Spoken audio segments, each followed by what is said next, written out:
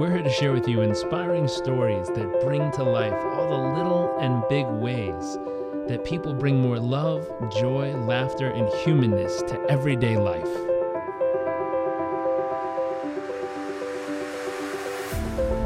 Our focus is the hunt for those little moments that refuel the human soul and reminds us what life is really all about. I invite you to sit back, enjoy the moments, enjoy the stories, the adventures, and the journeys.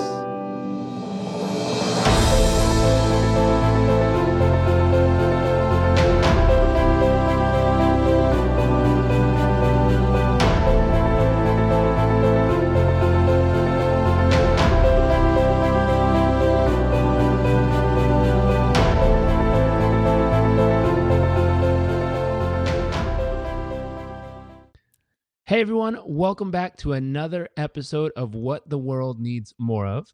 I am here with a new acquaintance and friend, if I may. His name is Greg. Thank you for joining us. It's great to be here. Thank you. Now, we're going to dive straight in to the question of the show, which is, what do you believe the world needs more of? You know, this is a very intimidating question. And I'm glad it's the name of your podcast, because at least I knew in advance you're going to ask me this. And I thought a lot about this. And here's what I came up with. I think the world needs more internal debate. Ooh. And I probably need to explain what I mean by that. And this morning I had an experience that I think perfectly illustrates this. I do a lot of stretching in the morning.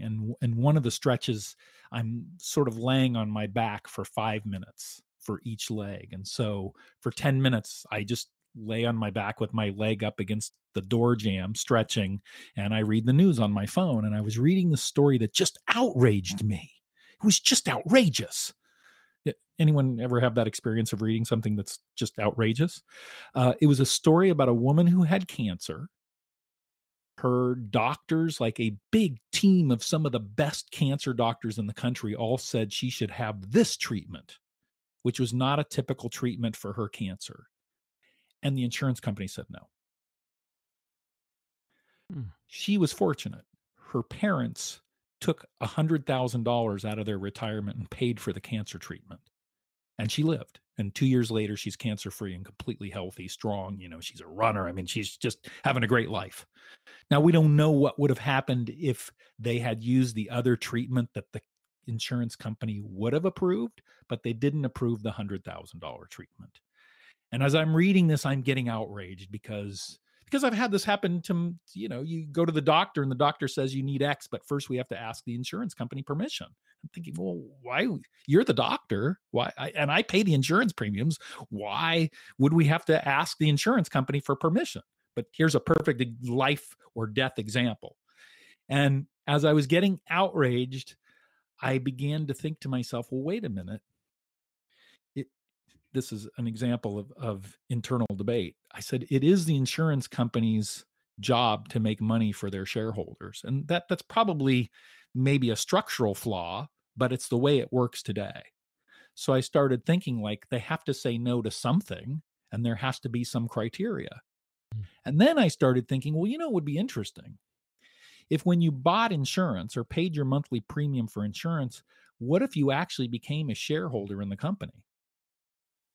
Then you might change your attitude about what the insurance company should pay for, at least when it wasn't you, because not only would you be counting on them for insurance, but you'd also be counting on them to build up the company and make it more valuable because you were a shareholder.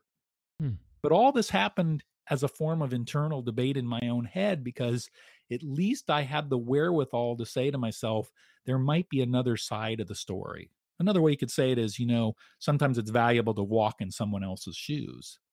And I realized, we may have flaws in our insurance system. And I think that's a, pretty often debated topic these days.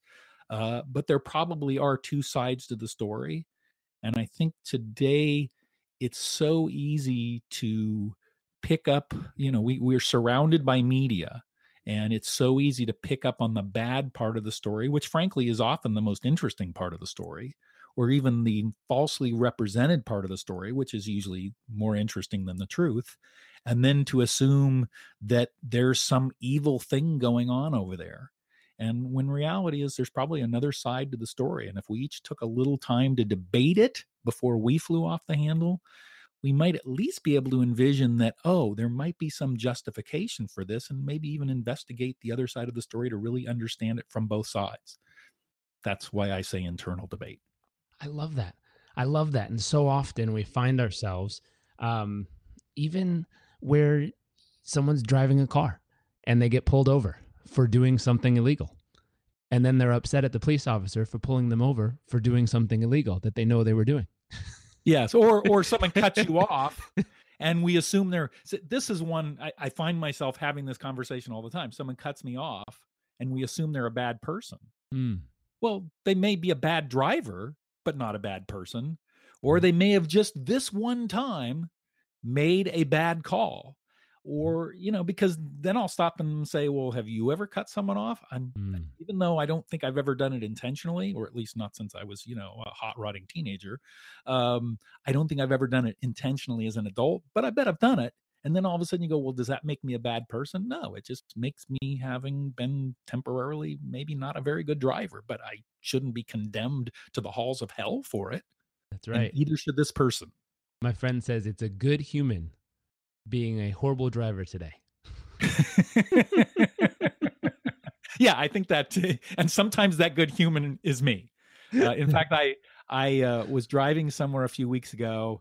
I was a little unsure of where I was going, and the lane I was in suddenly became a turn lane or something. I was confused by the circumstances. And I think of myself as a good driver, as we all do. We all know we're better drivers than everyone else, which is statistically impossible. But I was forced, frankly, probably now that I think about it, I was probably in a position where I had to cut someone off, but not by plan, but by circumstance. Anyway, and a police officer ended up behind me. And he followed me for about a mile, and I knew he was following me, and I knew he saw what I did.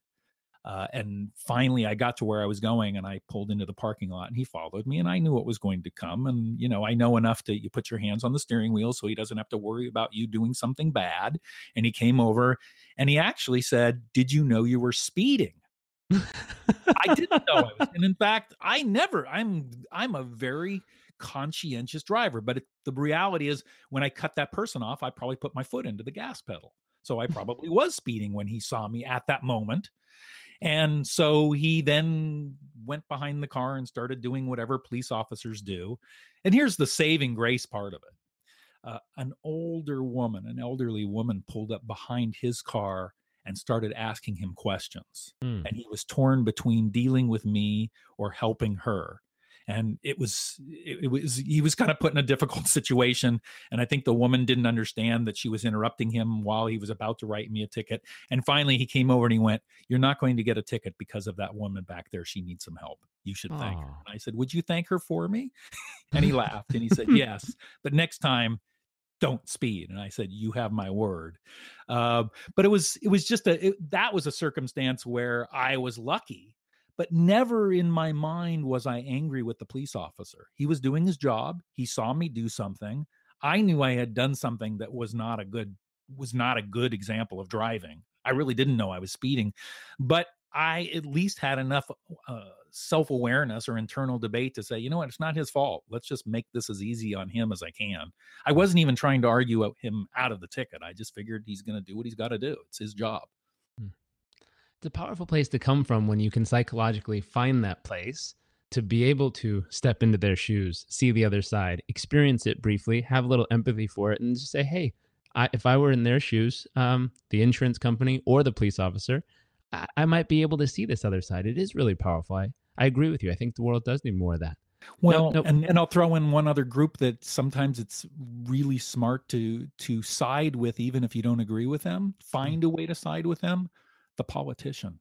And I'm not going to reveal, what color I am or who I support, but you know what? It's so easy to assume the other guys and gals are trying to do a terrible thing. But if you can step back and say, maybe in their mind, there's a rationale for making this decision or doing this thing or saying this thing.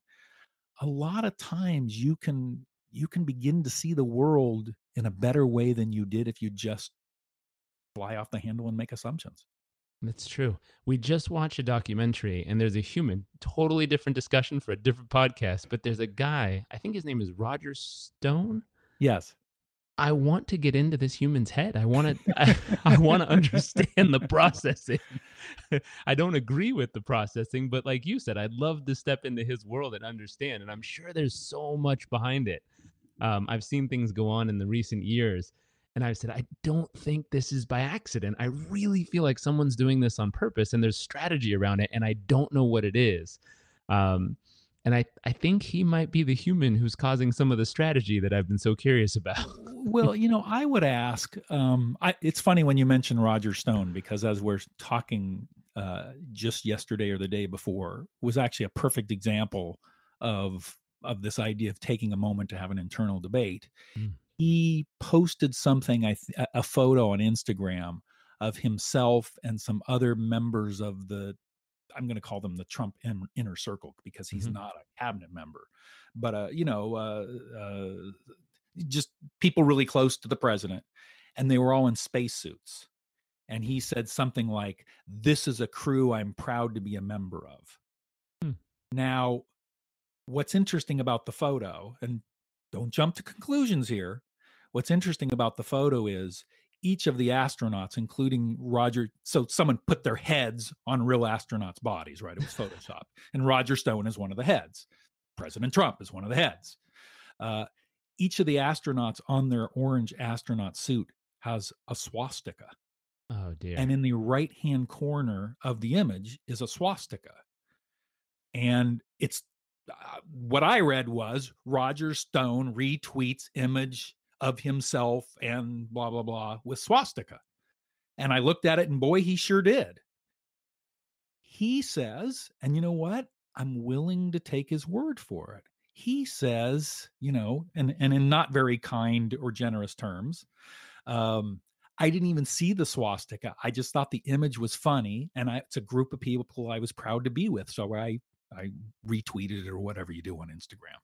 But I could see how that could happen, because in a world of social media, how often do you like something without really looking closely at it? Now, it's hard for me to believe that someone could look at an image with a bunch of swastikas on it and not notice them. But you know what? My face wasn't on the image. I might have just been looking to see how my hair looked. I'm willing to believe that he retweeted it or reposted it without really realizing the swastikas were there, because I can't imagine any reason in the world why he would repost it knowing the swastikas were there, or at least calling attention to them. And he didn't mention them at all. But I think that's an example of, really having a little internal debate and trying to see through things through another's eyes or walk in another's shoes. I can certainly feel the deep breath needed in my body when I hear that. A little internal debate needed to process. But like I said, I'm wildly curious about that human. I don't know why. I just want to know if there's more to the story than what's on the surface or what's being pushed out into the world. But I'm also curious about you. And I'd like to maybe shift and get to know more of what makes you you.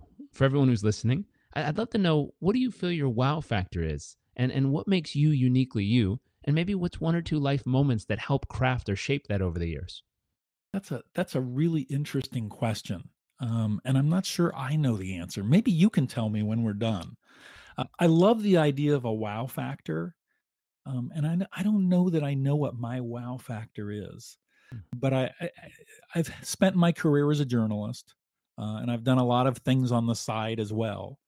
But I think what has allowed me to do the things I've done, and now that I think about it, it's almost the same idea of stepping back and trying to see things as they really are.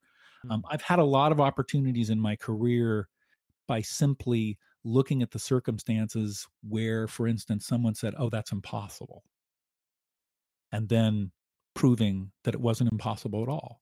I'll give you an example, and I think this was kind of a life-changing event for me. Very early in my career as a journalist, I was about 24, 25.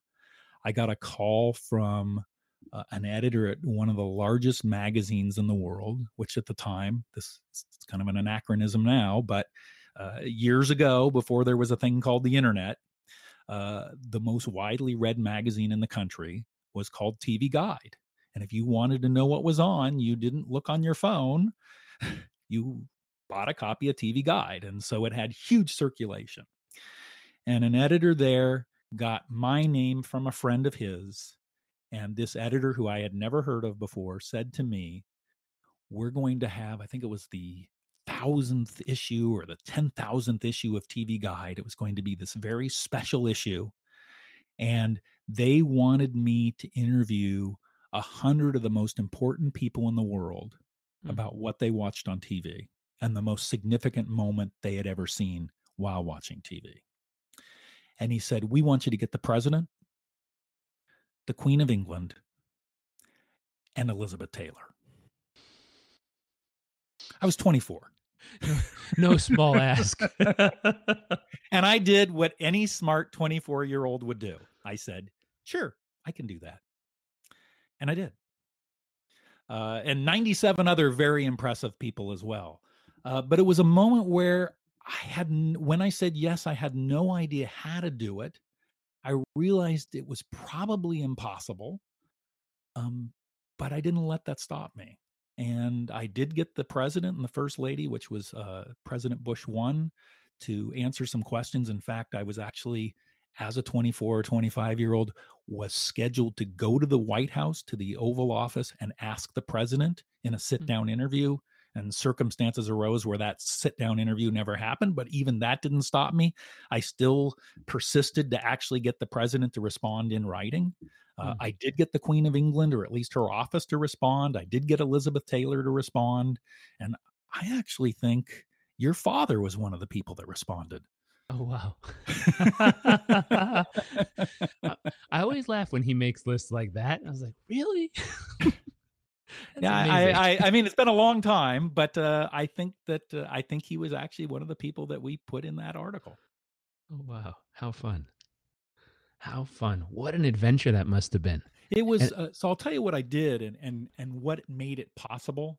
Now, I had briefly worked as a celebrity PR person, and which is why I think the friend of the editor thought I could do this. He thought, Stebbin probably knows, how to get past the gatekeepers or to work with the gatekeepers.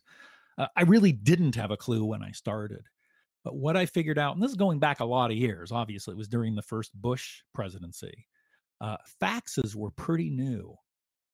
And what I figured out was, I had never done this before.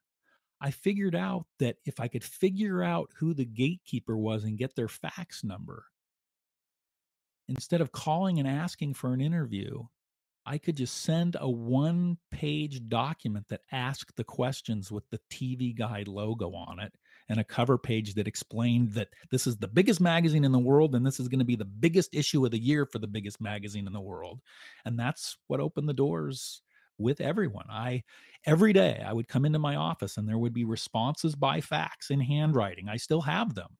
Some of the interviews I did by phone, but every day I would come in. This was like a 3-month project. And there would be the most amazing stories, handwritten in many cases, by some of the most amazing people. And let me tell you, it made going to work really fun, because I'd unlock the door of my office and say, who faxed me today? What an adventure.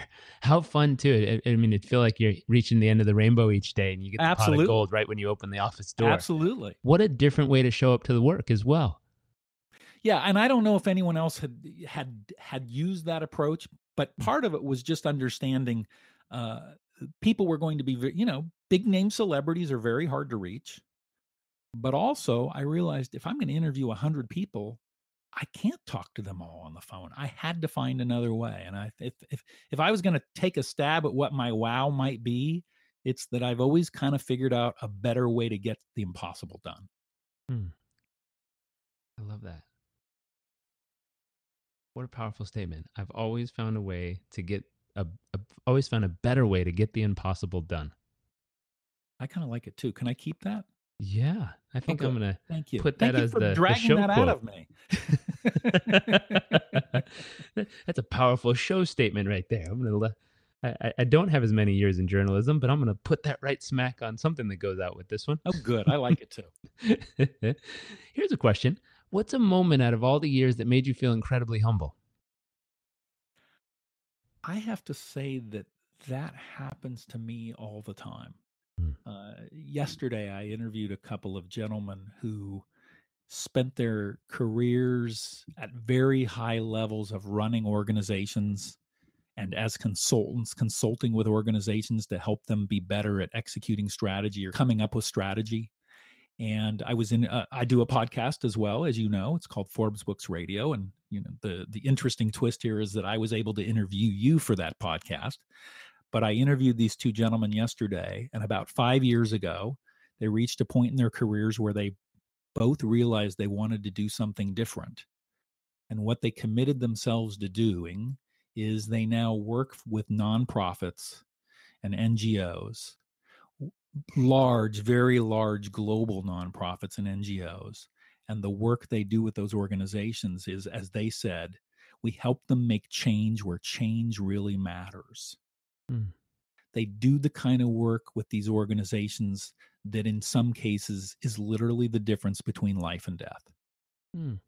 And to hear these two people talking about how they recognized an opportunity to do that and stopped what they were doing and said, I'm going to do that instead. That's how I want to finish my career. That was incredibly humbling. And I'm very fortunate. I get to talk with people like that all the time who are doing things in the world that really matter. Not all of us can do things that really matter in our jobs, but the truth is we can all do things that really matter. We just have to look for those opportunities and take them, not say, oh, well, that's for someone else to do, or I'll do that tomorrow. Mm. I think there was an interesting study done about this topic where they saw someone in need. And if no one helped, everyone literally just stood and watched. But as soon as one person stepped in and helped, everyone activated and started helping. And when they asked people why they didn't help, it was because they believed someone else was going to. Mhm. But as soon as they saw someone helping, they all started to pitch in and do their part. Yeah, be the somebody else. Yeah. Be the helper. Be that first person to get things moving. What a great statement. Love it. Here's a twist. What's an awe-inspiring moment along the way? Many years ago in my TV guide days, I got a call one day from CNN, and they told me that I think it was Larry King's 10th anniversary on the network. Hmm. And they had planned this incredible week of interviews. So this was a few years later, because the vice president was one of those interviews, which was now Al Gore. Another one of the interviews was Mikhail Gorbachev. And of course, this was after all the change in Russia. He was no longer an official in the Russian government, but had started the Gorbachev Foundation. But he was going to be a guest with Larry King. And there was actually some technological feat that was being accomplished in this interview as well, in that I think it was the first time that on live television, they were able to do simultaneous translations so that two people that didn't speak the same language could almost feel like they were, because in their ears, what the other said would be translated so fast that they could respond quickly. So it was almost like a normal conversation. Oh, cool. Yeah, very cool. So the folks at CNN said, why don't you come and cover part of this week with Larry? It's, this big week for Larry King. And I said, sure. And they said, when would you like to come? And I'm no fool. I said, well, I'll come when Gorbachev is there. That's fantastic. And it made sense. It's TV Guide, and it was a breakthrough for television. Well, what happened before the interview was really fantastic. You could imagine that if you were Larry King and you were, Gorbachev was, he was kind of a mythological person at this point. I mean, the changes that he had brought about in the Soviet Union were so dramatic. You can imagine if you were Larry King and Mikhail Gorbachev was coming to do an interview with you, you might actually like to host a dinner with him beforehand and invite all your best friends. That's what I would do. And that's what Larry King did. And Larry King had a favorite restaurant in Washington, D.C. called Duke's. And Duke's is kind of a famous place. I mean, every president, I don't think it's there now, but until it closed, I think every president had dined there. And Larry King would have lunch there every day. He had his own table. And so this was a big deal for Larry King. It was a big deal for Duke's. And frankly, it was a big deal for all of Larry King's friends. Because, I'd like to be invited to a dinner where, I get to have dinner with Gorbachev. And in fact, I was invited to dinner. Well, again, I was pretty young. I was 25 or 26. And at the dinner, a couple of things happened that were really fantastic. One was, and this is a bit of an ego stroke for me, but I'm going to tell it anyway. If you were one of Larry King's 30 friends, you're seated a long way from Gorbachev, mostly because only a couple people get to be close to him, right? I mean, it's a big table. And by the way, it's in the public dining room of Duke's. So if you walked into Duke's to have dinner that night, you might just look over and go, oh, I think that's Larry King and Mikhail Gorbachev. So people were really staring, right? I mean, not only Larry King's friends who got to say they had dinner with Gorbachev, but everybody else in the restaurant was staring too. Well, at one point, one of the PR people from CNN came over to me. I was sort of like at the kids table, but it wasn't really the kids table. It was the journalist table. I was there with another reporter and a couple of photographers because we weren't Larry King's friends, so we didn't get to sit at the main table. But at some point, and again, think I'm 26, 25 or 26 years old. At one point, the PR person from CNN came over and said, would you like to do an interview with Mr. Gorbachev? And so while all of Larry King's friends are staring at me because they don't get to talk to Mr. Gorbachev, I did. And I was just a kid. And I have to tell you, it felt really good. But I'll tell you what felt much better was I realized as I was sitting at the journalist table that in the back room of Duke's, there was like a kind of a banquet room and there was a wedding going on. And so I called my friend, the PR person from CNN, and I said, there's a wedding going on back there. I said, if you want to have a photo on the cover of every newspaper in the world, get Mr. Gorbachev to go back there and congratulate the bride and the groom. She liked that idea. And she one-upped it, actually. She went in, she talked to the family of the bride or the groom. And instead of having Gorbachev go into the banquet room, they brought the bride and the groom into the dining room, where everyone was already staring and barely eating their meals, frankly, because it was a pretty spectacular thing to be a part of. And when the bride and groom came into the dining room, and they, of course, prepped Mr. Gorbachev and made sure he would do it as well, and he got up and spoke with them, in a sense, posed for photos with them and everything, everyone in the restaurant jumped up to their feet and gave them a standing ovation. It was like a scene out of a movie. It was like a moment where you could imagine we could all get along in the world. And here it was happening. And you know what? It felt pretty good to know that, hey, that was my idea. What a moment of history. I can see where that was the awe-inspiring moment, and I love how you put it, a moment that showed there's the possibility of us all being able to get along around the world. And we don't see those moments very often. No. Wow. How beautiful. What a cool moment. Now we're going to take a twist here. What's your greatest fear? That's a really interesting question. And I'm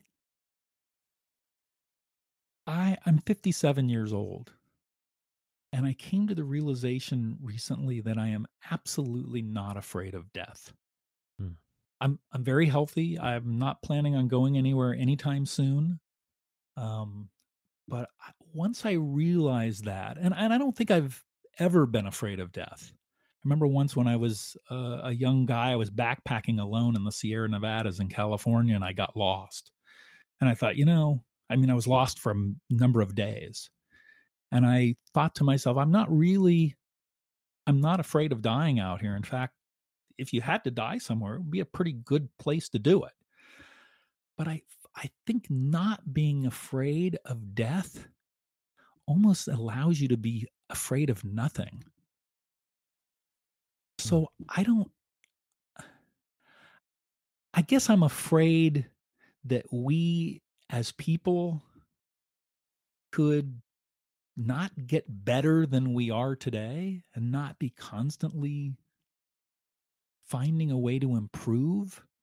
Hmm. But for me personally, I don't think I have any fear. Hmm. And I don't mean, and that doesn't mean I jump out of airplanes without parachutes and things like that. But I just think, I don't think fear stops me. Other things stop me, but I don't think it's ever fear. Hmm. It's such an interesting experience with fear, where some people, and I've just our 30th interview, which is our launch interview. It's ironic that it all piled up to this one, which I'm excited about. And so we made a point that we would not release these until we had 30 done. And you are Well, it's also quite an honor. not Thank you. only the man who brought the world together, but the man who launched the podcast. Wow. Wow. Okay. I don't know if that's anywhere near close to those moments. Probably not. I'll But take it. thank It's you. good. It's Thank you good. for it. Um, with fear, in the last 29 interviews we've had over the last few weeks, it's been such an interesting experience, hearing people's experience with fear. And some people, it's as simple as spiders freak them out. Mm. They're like, "What? If you show a spider to me, I will jump 10 feet in the air and run." For other people, it's the fear of something happening to their child that they've taken so much time to care for and Mm. nurture and protect and prepare for the world. For other people, it's not really truly expressing all of who they are to the world, and it's such an interesting piece, when you get to the point, and I believe honestly it's a foundation of probably three different elements of life are filled in your world, which is you are enough, you have enough, and you know you're loved enough. And even if Mm. that just comes from within, when those foundational elements are filled with a human, all of a sudden the fear of going somewhere or dying starts to fade away because they can give themselves a high five on the way out. Um, I know in the interview you and I did, for Forbes books, there, it was that concept of at a young age I had an experience of almost dying and realizing, ooh, I wasn't ready, Yes. and I had to redefine what would I have to accomplish, or who would I have to be, how would I have to live life, how would I have to show up each day, so that if the day did come sooner than later, I would be ready and I'd be okay. And it was a redefining moment of life. It sounds as if at 57 you've done that along the way, where you've identified who you had to be and how you had to live and how you had to show up in a way where it's put you in the position that if today was your day, you'd do it with a smile. Yeah, I find that I look back and I think on times where I wish I had done something differently, or I wish I had done something, or I missed an opportunity, or, it's easy to look back and have regret. And I'm not going to say that I don't have regret, but I increasingly find consistency with who I've been, even as a little kid, Mm, that makes me feel really comfortable with myself. So if I think, well, if I had been smarter, I probably would have done this way. And then I go, but yeah, but you know what? You've always done it. Instead of going, left, you always went right. And so you just kept going right. I find that being able to look back over my past and being at peace with it gives me a lot of being at peace with who I am today. mm, that's powerful. I'd love to circle back to that in a couple questions, just for people who are listening. I'd love to know if you have any insight on how they can find that place, because it's not a Mhm. place that a lot of people can. They can get there, but they're not there. Most people I meet aren't there. That's a really interesting question. And I don't,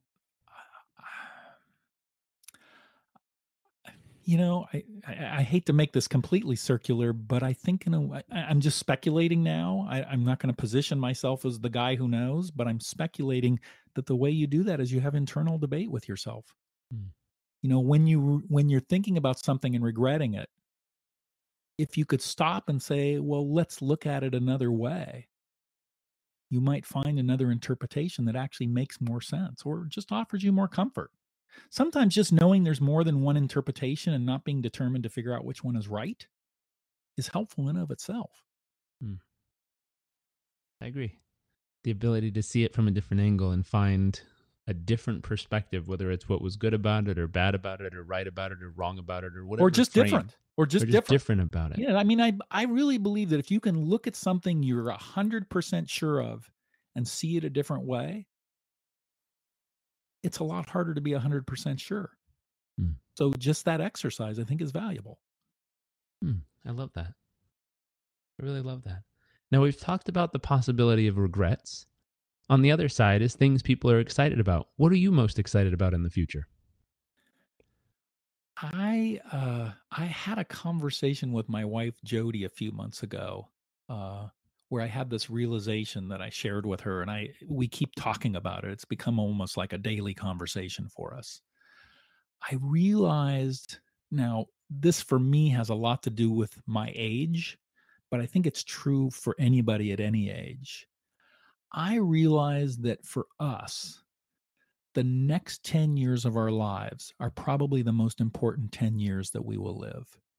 Mm. Now, why I said that to her is I think at our age, she's a little older than me, I think that 10 years from now, we will have either done nothing to change the course of our lives and make it exactly the way we want them to be as we move into, our 60s and beyond, or we're going to wake up 10 years from now and realize we made no decisions. We're exactly where we are today. And it's too late for us to make the kind of dramatic and exciting changes that we'd like to. So I believe for myself that within some short period of time, I'm going to change my life dramatically, and it's going to be very different, and it's going to be literally the life I dream of living for the rest of my life. Hmm. And I also understand that if I don't consciously and deliberately make that choice, I'm going to be really pissed at myself. I'm interested. What are some of the key components? Well, I kind of hesitate to say because we're having this debate ourselves, but a lot of the conversation for us is really so as a married couple, we've moved a lot, especially in the last 10 years for family reasons, for occupational reasons, for jobs and things like that. And I think for us, we often fall into the trap of, well, where do we want to live once we retire? Or she'll probably retire before me. Where do we want to live once she retires? Uh, and I think the trap is thinking, well, we've got to live here, or we've got to live one of the places that we've lived before. I've been having a similar conversation with a friend of mine who's lived in the same town for his entire, it's a city, it's a nice city, but he's lived there for his entire life. I recently asked him, what's the longest you've ever been away from the city you grew up in and where you've lived your entire life? And he said 3 weeks. I said, you got to go. You don't have to go forever, but you got to go. So for us, it's really just thinking like, does it matter where we go? If it matters where we go, what are the features of the place we'd like to go that really matter? For instance, I love the ocean. I'm a really bad but devoted surfer. If I could get up every day and go surfing, that would be an incredible thing for me. But then I also think I've never lived in another country. I'd like to go live in another country where I have to learn the language and the culture, and people are different and everything is different. I really want to challenge myself that way. And then I think, well, can I go to another country and go surfing every day? And, the answer is probably yes. Mhm. So we're in the middle of that debate, and we're not going to debate it for 10 years. I guarantee you, we're going to debate it maybe for a year, and then we're going to make some decisions. And I think it's been one of the most fun and exciting things we've done together. We've done a lot of great things together, but it's kind of an intellectual and challenging exercise that really matters for us. We're really talking about our future, and it's really been fun and exciting. How cool. How cool. My wife and I have this conversation all the time because, like you, we continuously move and we're learning as we go from place to place. We're keeping a list of things we love and things we don't necessarily love. And we're slowly refining. We've learned one crucial piece is we like to live where people go on vacation. Makes a lot of sense, right? Yeah. And it's because of the attitude and the viewpoint of life. When people are on vacation, They're more open, carefree, adventurous, Mm, happy. They're more connecting with each other. There's a different energy about them when they're carefree and just living. mm. And we like that energy. We work so hard that to put ourselves next to that energy allows us to decompress and remember to just live with each other Wow, that's really great. instead I of love that. constantly working. I will say that one of the questions I ask, and I don't know the answer, Hmm. but I ask is, does it matter where we live? Hmm. Because I think so obviously there's an ocean or there's not an ocean, right? It's another country or it's not another country. We could move to Canada and it would be a lot, I think, like living in the United States unless we move to Quebec. Mhm. But to some degree, I think we put more importance on where we live than is necessarily than is necessary because at least in my life, I end up having a set of really good friends, a set of things I like to do regularly, knowing that I can go explore something new when I want to go explore something new. Hmm. And I think once you begin to understand what's important to you, you may realize or discover that where you are is perfect. And that's one of our options. Where we are may be perfect. But I don't want to decide that passively. I want to really know that if we decide to stay where we are, or when we decide to go wherever we go, or maybe we'll go to lots of places, I want to know we chose it. We aggressively considered the alternatives and picked what we picked. It's awesome. Life on purpose. Life on And purpose. we I'm not affiliated with the service, but I used the service a few times, and there's a service called Third Home that's amazing for this opportunity. It's only a week or so at a time, but it allows people to put, if they have a house of some sort or second home or something on there. And that way, because they determine that most people, if they get a second home, land up only going back and forth between the first and second because they've Hmm. bought it, they feel obligated, so It's a they always trap. use it. Exactly. And so what they said is, hey, why don't you take that home, put it up on the network? They have something like 10,000 homes all over the world. And then people can choose which Hmm. weeks or days to put up, and they can do like a travel club. And Hmm. we used it a few times. It was spectacular. Oh, I love Um, that. but it's a way to be able to live briefly in many different places to just experience what they're like. And we wouldn't have stood at some of these places. They were very nice. We're like, this is out of the budget for what we would have done here, but it was very affordable with their service when we used it, Hmm. and we got to stay places where we now consider we might want to live there at some point. Just be You and I might be neighbors. Hey, that'd be fun. It's interesting. Just a tip on the side there. Again, I just used their service and really loved it, and it was great to adventure around the world and see different places, but get to live in a home. And Airbnb now offers that, but it was just a place to live in someone's home and go to the grocery store and have a normal week of living there and feel what it really feels like. It was nice, I love very that. nice. I'm gonna check that out. So we're going to switch gears real quick and do the second section, which is just 3 quick questions. We call this nuts and bolts, the practical, tactical, applicable, just hone in on kind of advice per se. And the first question of this section is, where do you spend the majority of your thoughts and time and life each day currently? I'm gonna answer that in the negative because I don't like the answer. Hmm. And the answer is with my nose glued to a screen, reading and responding to email. And it is one of my goals is to change my life in such a way that I do not live or die by the next incoming or the last outgoing email. Hmm. And I just from the day I got an email account, it changed my life and I don't like the way I don't like the way it's changed and the way it's increasingly eaten my life. So I'm have decided at this point that I'm going to make a change. Hmm. I think one of the most powerful decisions I made in the past 12 months was I observed an interview by one of the gentlemen who started, I think it was either Lyft or Airbnb, one of them. And one change he made is every year he decides to distance himself from some form of technology that eats up a lot of his time. Mm.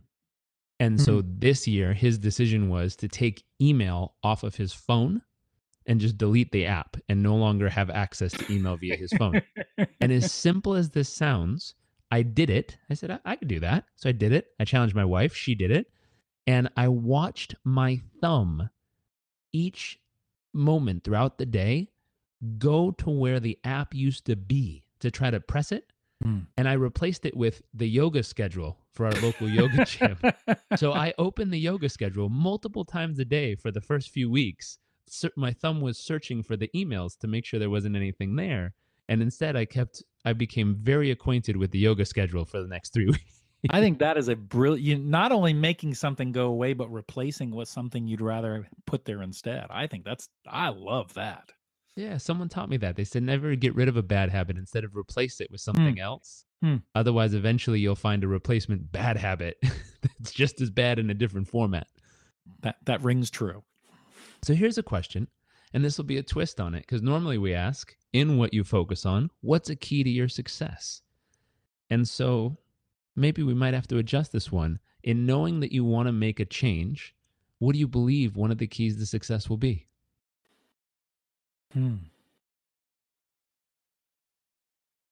I think, I'm struggling with that. I was struggling before we started this interview.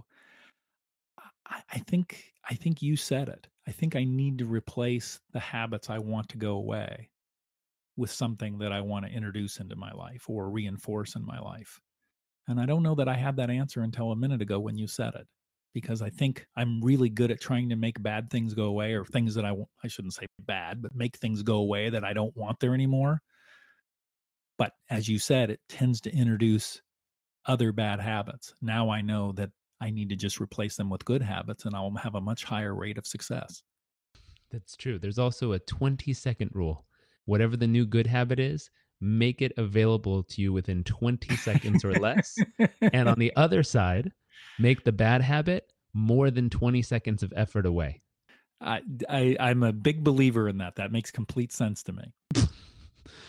No, I read it in a book somewhere, and it was very useful. Well, I mean, it did help. So we follow those kinds of rules. For instance, I know that if you bring ice cream in my house, I will eat it, all of it.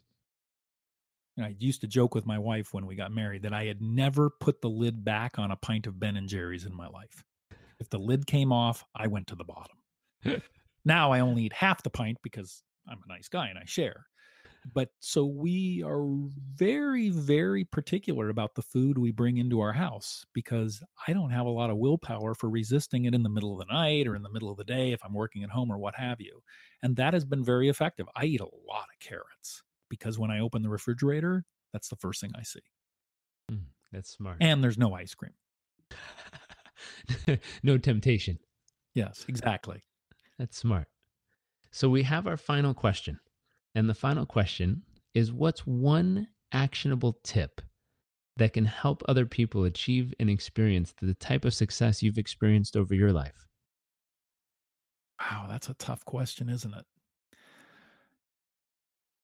All I can say is that I have always tried to look at what I was doing or about to do or wanted to do and really kind of wanted to make sure it was really something I wanted to do. I've never been very good at doing things I didn't want to do. And when I've wanted to do something, I've been very good at it. And one of the things I've always enjoyed was a real big challenge. So things that are kind of easy, I never had a lot of interest in. And other things that I had no interest in, I had a hard time keeping my attention on. But when something was really a challenge and I really engaged me, then I had no problem sticking with it and seeing it through. And I think that might be a useful tip for others. I love that. Well, thank you for sharing a little bit of your life with us, and some insight and some fun adventures and stories, and some strategy to look for those big challenges, things that light your soul on fire and bring you fully to life. We very much appreciate you spending time with us here. It's great to be here, Jarek. Thank you for inviting me. Of course. And for everyone who took time to listen, thank you for spending time with us, a little bit of life and love and adventure. If you're enjoying the show, make sure to click subscribe. If you know someone who needs to hear this because they need this kind of big thinking in their life, or the ability to really truly have that internal debate and see something from a state of empathy or another point of view, make sure to share it with them. And we look forward to seeing you all next episode.